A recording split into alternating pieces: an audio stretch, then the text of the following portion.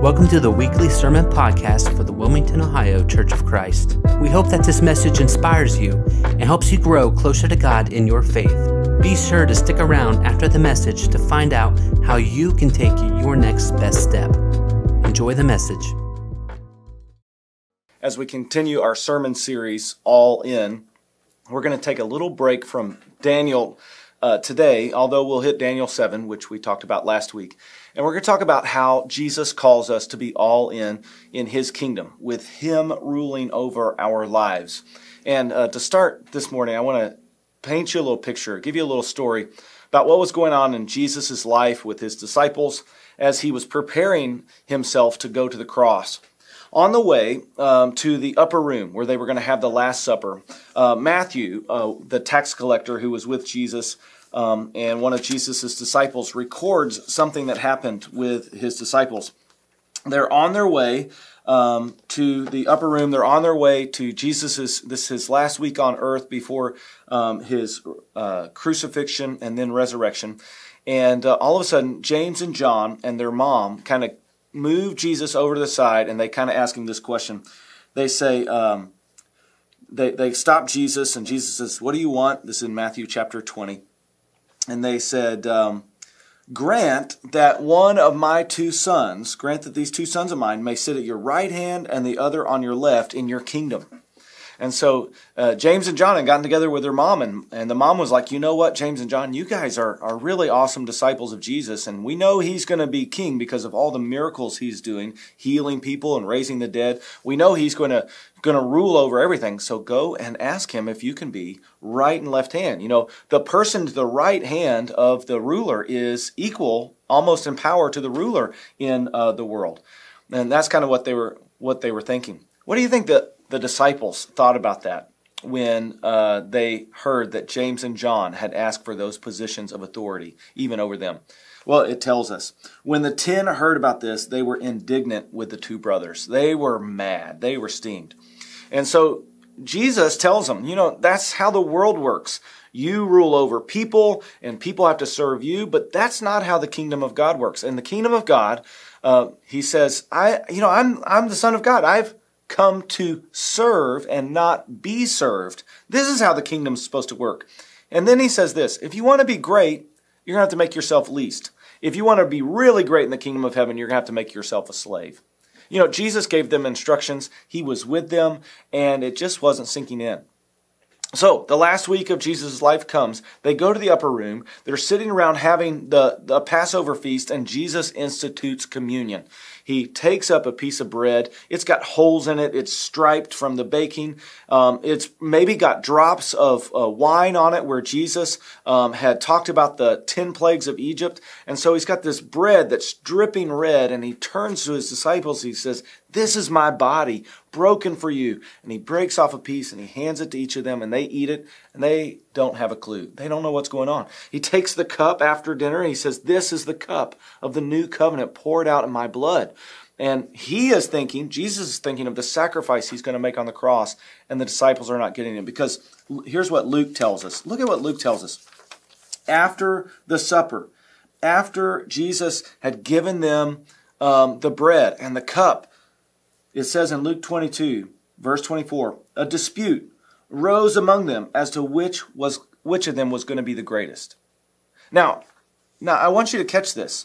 Jesus had already shown them how much of a servant He was. He had already shown them how He was out to have compassion on people and love on people. He'd already told them the kingdom of heaven is not going to work like they think it is. Then he does communion for them, and he throws out this shocker. He says, "This is the cup of the new covenant in my blood, which is poured out for you. But the hand of him who is going to betray me is with mine on the table. The Son of Man will go as it's been decreed, but woe to that man who betrays Him." And then all the disciples, they're sitting at the table, they're eating with Jesus. He just tells them one of them is going to betray Him, and they begin to question among themselves, who would do such a thing? Who's going to betray them? And then in the middle of that, they start arguing over which disciple is the greatest disciple. Which disciple is going to rule? Which disciple is going to be in authority over the other disciples? Who is the better follower of Jesus? They are just not getting it. You know, I think a lot of times we don't get it. I think a lot of times we feel entitled. We feel like people ought to serve us. We go in a restaurant and the waiter or waitress doesn't serve us quick enough, and we're like, oh, huffing and puffing, like they're not busy or anything. Or we have to stand in line at the grocery store, or we have to wait at the light because the person in front of us is texting on their phone and they're not going. So we start beeping their hand. We start beeping our horn. We a lot of times don't get it. Or even like this, we come into church and we expect the music to be the music that we like, and the sermon to be something that we are interested in, and and everything catered to us, or we're at home online, and we expect that Jesus would serve us, but we are not expecting to go and serve Him, to carry each other's burdens, to look like He looks like, to show compassion to others. I think a lot of times we are like the disciples. We don't get it. And so Jesus gives us a living parable. He gives us something to see with our eyes, to hear with our ears, to show us what the kingdom of heaven is really going to be like, and how we can be all in. And He does this right in the middle of supper, right in the middle of the Passover feast, right in the middle of the Last Supper, where He institutes communion. And while they're arguing about who is going to be the greatest, Jesus does this. It comes from John chapter 13. I want to read it. So just imagine, the disciples are not getting it. They're arguing over who's the greatest in the kingdom, and this is what Jesus does. It was just before the Passover festival. Jesus knew that the hour had come for Him to leave this world and go to the Father. Having loved His own who were in the world, He loved them to the fullest extent. The evening meal was in progress, and the devil had already prompted Judas, the son of Simon Iscariot, to betray Jesus. Jesus knew that the Father had put all things under His power, and that He had come from God and was returning to God. So He got up from the meal. Check this out. All the disciples are arguing about who is the greatest. He's just giving them what communion means. This is my body. This is my blood poured out for you. And they're still arguing about who's going to be greatest in His kingdom. He just reminded them He was going to go to His death. They were not getting it. Don't be hard-hearted like the disciples. Be open to what Jesus is trying to teach. Look what He did. He gets up. This has got to be a dramatic scene for them. He gets up. I wonder if when He stands up, everybody gets quiet. Verse 3, Jesus knew that the Father had put all things under His power, that He had come from God and was returning to God. So He got up from the meal, took off His outer clothing, wrapped a towel around His waist, and after that He poured water into a basin and began to wash His disciples' feet, drying them with the towel that was wrapped around Him. Now, if they didn't get silent when He stood up, they're definitely silent now. What Jesus was doing was considered beneath everybody but slaves. Only slaves washed people's feet. Only slaves got to do that disgusting, disrespectful, low job. You could not be in a position of power. You could not be in a position of authority if you were the person who was designed to wash people's feet. And here Jesus was, the King of the universe, Creator, God in the flesh, kneeling down, making Himself low to wash the disciples' feet. Now think about this for a second. He knew who He was, His identity, His origin, His power and authority. He knew who the betrayer was, that Judas was going to betray Him. And all the disciples were so dense that they were arguing about who was the greatest disciple. Jesus was washing the feet of the people who did not even deserve His attention. They're appalled.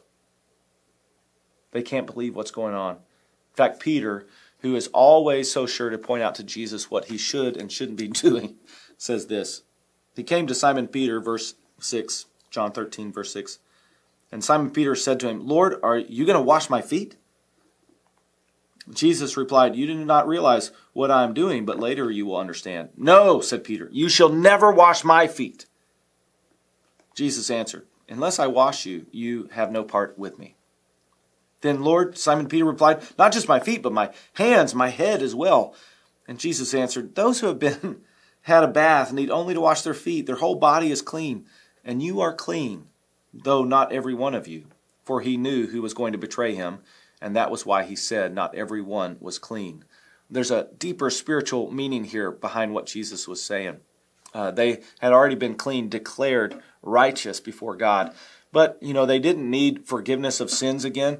They needed to be kind of cleansed of the contamination of sin of the world and sin of their own flesh and sin of their selfish desires. Verse 12, when he had finished washing their feet, he put on his clothes and returned to his place. Do you understand what I've done for you? He asked them. You call me teacher and Lord, and rightly so. For that is what I am. Now that I, your Lord and teacher, have washed your feet, you also should wash one another's feet. I have set you an example that you should do as I have done for you. Very truly, I tell you, in some translation says, truly, truly, I tell you. Amen, amen, I tell you. He's trying to get us to listen to this. This is the important part he wants his disciples to hear. This is the important part we should hear. Very truly, I tell you. Truly, truly, I tell you. Listen up. Take this to heart. No servant is greater than his master, nor is a messenger greater than the one who sent him. Now that you know these things, you will be blessed if you do them. From John chapter 13, I think every Christian can be blessed by God if we would just follow the examples of Christ. I think the examples of Christ, that what we have to follow, what we have to do here in this situation is we have to be aware, we have to have an awareness, we have to have an acceptance, and we have to take action. Awareness, acceptance, and action. Number one, awareness. We have to be aware of who Jesus is. He really is God in the flesh. He really is Lord. Jesus knew this, and we have to know this. We have to get this into our mind. We have to get this into our heart. We have to believe it to be true because it is true. I like how John chapter 13 tells it. Jesus knew the hour had come for him to leave this world and go to the Father. Verse 3, Jesus knew the Father had put all things under his power and that he had come from God and was returning to God. Jesus knew his identity, his authority, his origin. He knew where he was going back. He knew the power he had.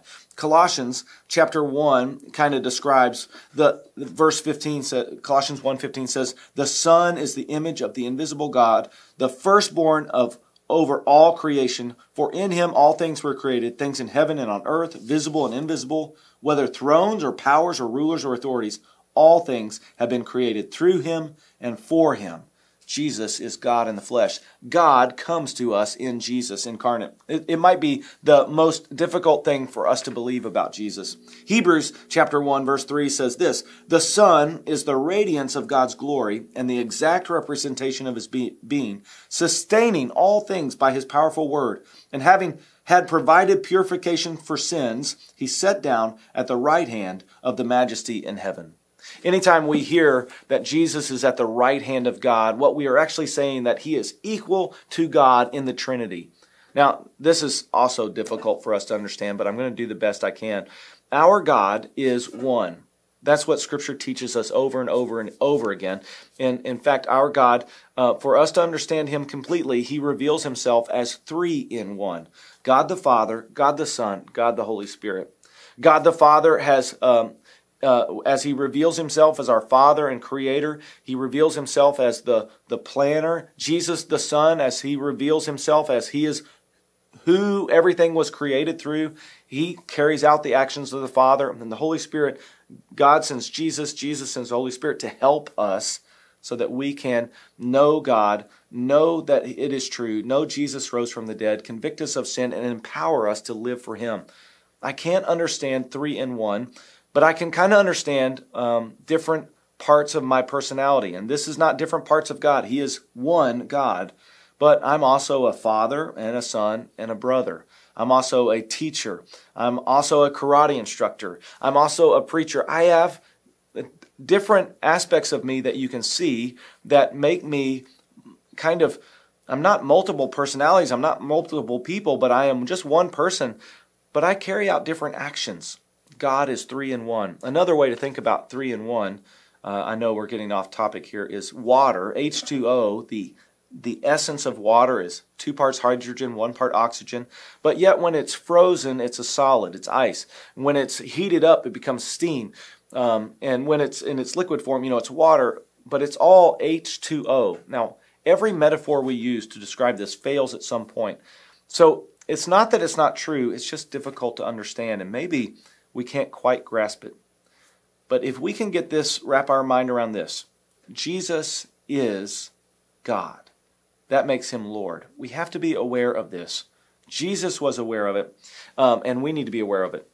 We even see what it means when it says in verse 3, Jesus knew that he had come from God and was returning to God. Last week when we were studying Daniel chapter 7, we see what it looks like when Jesus returns to God. After he dies and rises again, he spends 40 days with his disciples. And then he ascends into heaven to sit at the right hand of God. And we saw this in Daniel chapter 7, exactly what happened.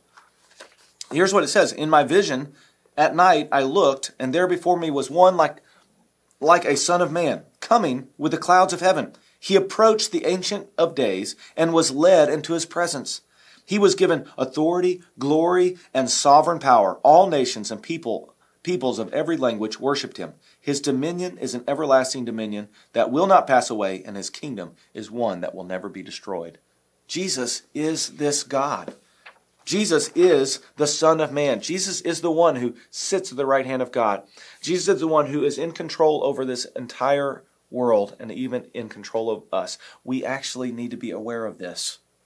And then we have to move to accept it. We have to move into acceptance that Jesus is our rescuer, but he's also our Lord. Jesus says in chapter 13, you call me teacher and Lord, and rightly so, for that is what I am. Jesus is Lord. We have to accept that Jesus needs to be Lord of our life. We can do this with a picture too, if you're willing for me to draw another picture this week. Campus Crusade has done this for years and years, and people have taken it and drawn these 2 pictures. But maybe this will sink in for us as we become aware and accept that Jesus is Lord. We draw 2 circles, and these 2 circles represent our lives. And we put a throne in the center of our life. We draw this throne here, and we put on the throne, either we are self-directing our life, either we are Lord of our lives, and Jesus is outside of our lives, away from us, or we have a self-throne where Jesus is in control of our lives, on the throne of our lives, and we put our selfish desires and impulses under his command. Now, in these 2 pictures of self, these 2 circles of self, if we are in control of our life, this is really key. The Scripture tells us, and we know from experience, that we are going to be slaves to something. We are either going to be slaves to our impulses and selfish desires and the what our wants are, or we're going to be slaves to God. And so everything is affected by who we put in control of our life, who is on the throne of our life. If we are self-directed, if we have a self-directed life, and I'm writing that above the circle here, and we are on the throne of our life, then it affects everything.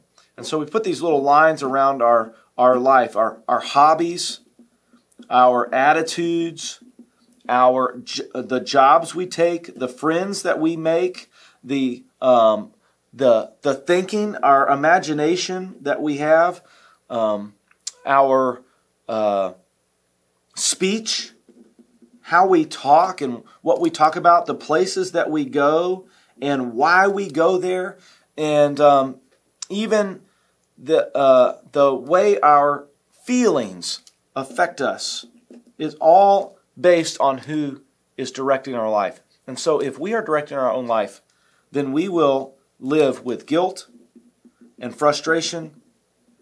We will have no real purpose. We will never be satisfied. We will feel desperate and despair.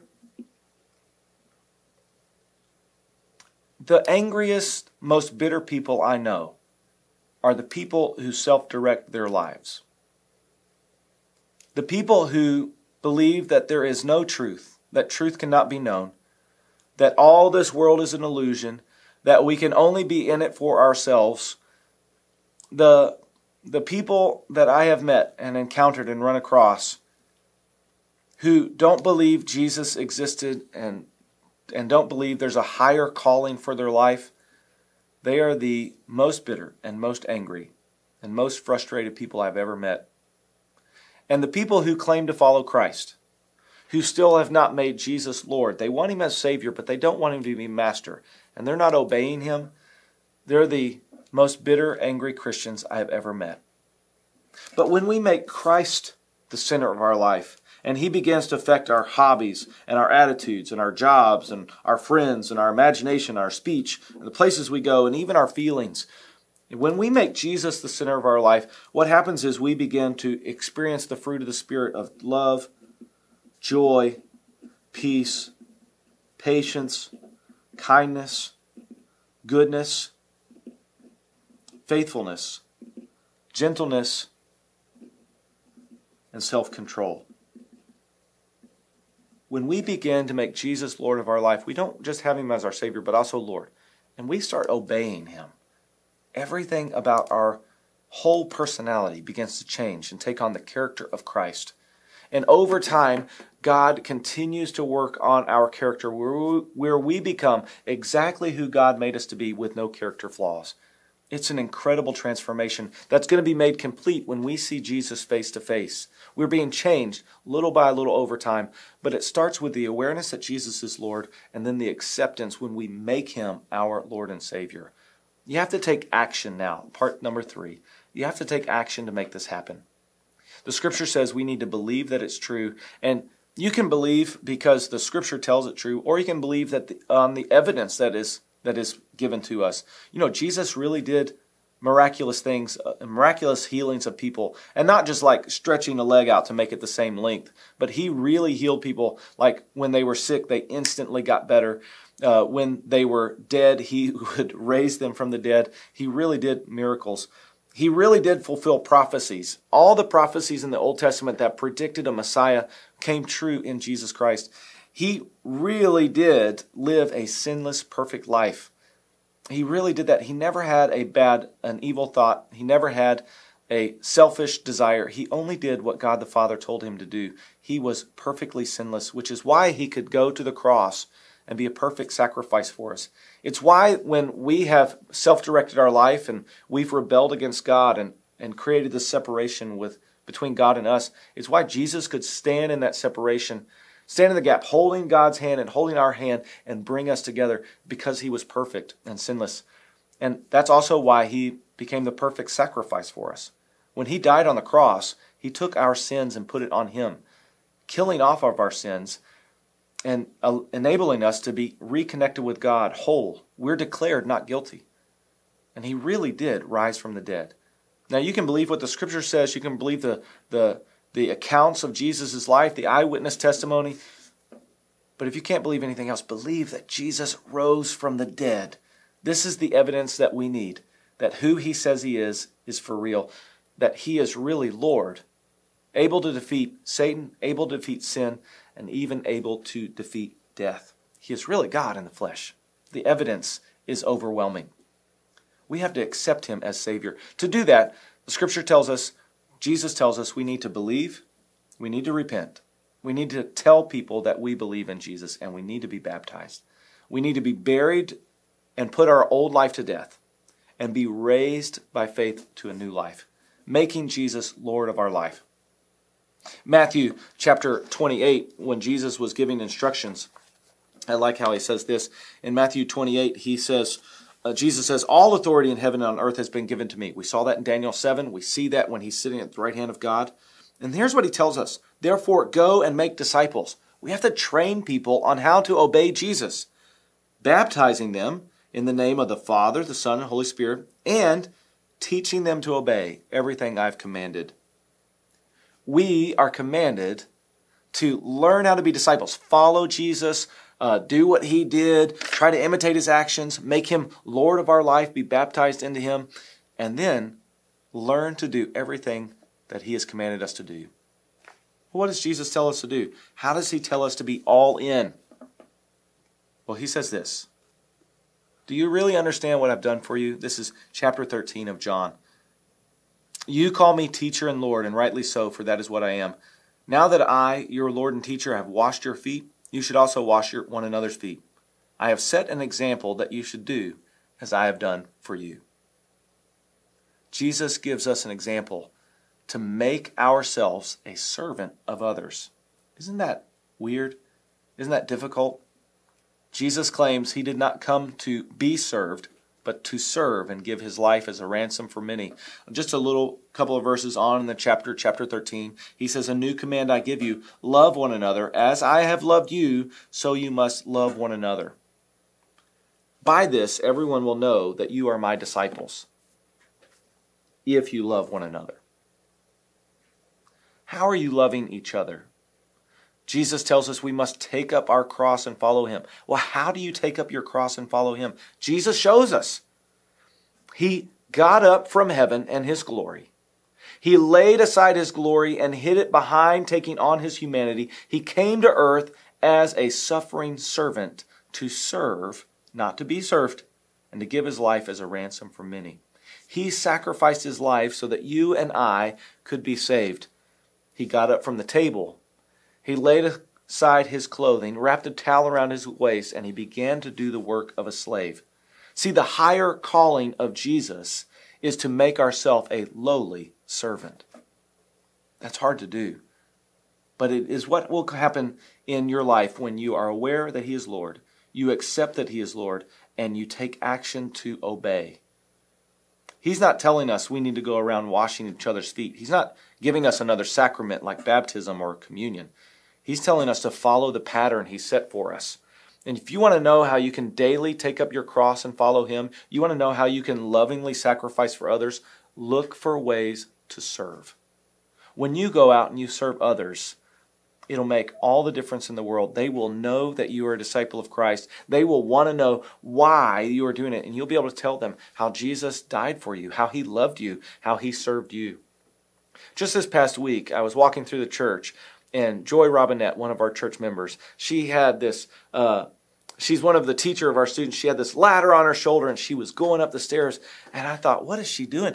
She was going up to paint the classroom for her students. She thought, it would be better for her students and more able, a better environment for them to learn in if she painted a wall. And she went up and did it. She was serving her students. She was sacrificing her time, her energy, she was just loving on her students with sacrificial service. When you do stuff like that for others, it reveals who is Lord of your life. We have this guy named Tim Davis who runs our camera system, operates our camera system, and sometimes does the switchboard for our online ministry.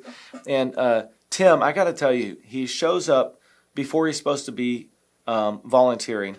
He stays all the way through his volunteer time, and he is willing to do whatever Nick and Jacob ask him to do for our online ministry. He has a true servant's heart. And what he is doing is he is just serving because he loves Jesus Christ, and he loves being available for anything that has to take place for you to be enabled to hear about the gospel of Jesus Christ online. He is making himself low so that you can be lifted up, just like Jesus did. We have Pat and Marilyn Larrick who work as greeters in our church, and Pat will come in before anybody else arrives at church, and he will make sure the carpet that we wipe our feet on is clean for people to arrive in and see a clean carpet that they get to wipe their feet on, and he cleans it so that the environment looks good for when people arrive, so they won't be distracted, and so they can hear about Jesus, they can fellowship with one another, they can learn to pray, and they can learn how to make Jesus Lord of their life when they arrive at church. Jacob Blouse, our online minister, he'll take this video and everything that I just drew on this paper, he's the one that drew it on the screen so that you could see it at home and learn how to visualize and maybe even draw it out for your life and draw it out for a friend, teaching somebody else a tool about how to make Jesus Lord of their life and on the throne of their life instead of being self-directed and a slave to sin. He takes his time and he sacrifices his time so that you can learn about Jesus. This is the servant attitude and servant heart that we need to follow, that Jesus gives us. If you want to know how you can achieve the higher calling of Jesus Christ, make yourself low and become a servant. Even right now, you can go online and fill out a connection card to serve. Let us know you want to serve. If you're going to be in the facility, we have places for you to serve immediately. Being a greeter, being a server, working somewhere in the building, working with our children, working with our youth, working with adults. We even have the option that anything not listed, but you still want to serve, click that option and we will help you find a place to serve. We even have places for you to serve online. We need online greeters. We need online communicators. We need online prayer warriors. And you can serve, carrying the burdens of one another, just like Jesus commanded us to do. You can be obedient in your action as you make Jesus Lord of your life by learning to serve. This is how we're going to be all in. This is how Jesus instructed us to be all in. This is the example he gave us. Would you take out your communion to be reminded of the pattern that Jesus gave us? Would you take out the bread? You know, Jesus says when we gather together, so even if we're gathering together online, we are together. When we gather together, do this in remembrance of him. What are we remembering? Well, with the bread, we remember his body, that he laid down his life for us. He took on humanity. He took on flesh only to enter into our suffering. This is a God we can trust. He entered into our suffering. He sacrificed himself for us. He came to serve, and he used his body to serve. Would you remember Jesus' sacrifice as you participate in the body?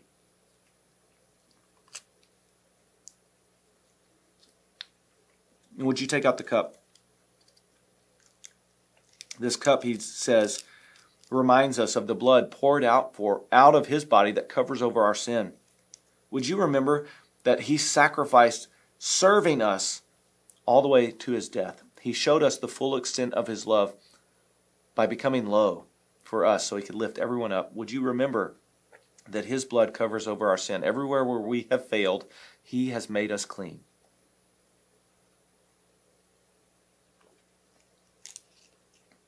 Jesus, we thank you. We thank you for the sacrifice that you made on the cross and your resurrection that proves that you are Lord. Lord over life, Lord over death, Lord over Satan, Lord over sin. You have victory over all, and you give us victory as well.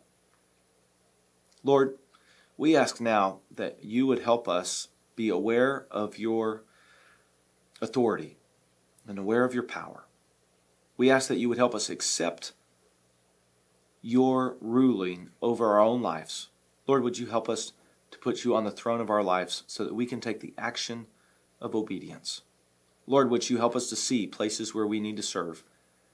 And then would you help us to go serve there so that we can display your love for others. It's in Jesus' name I pray.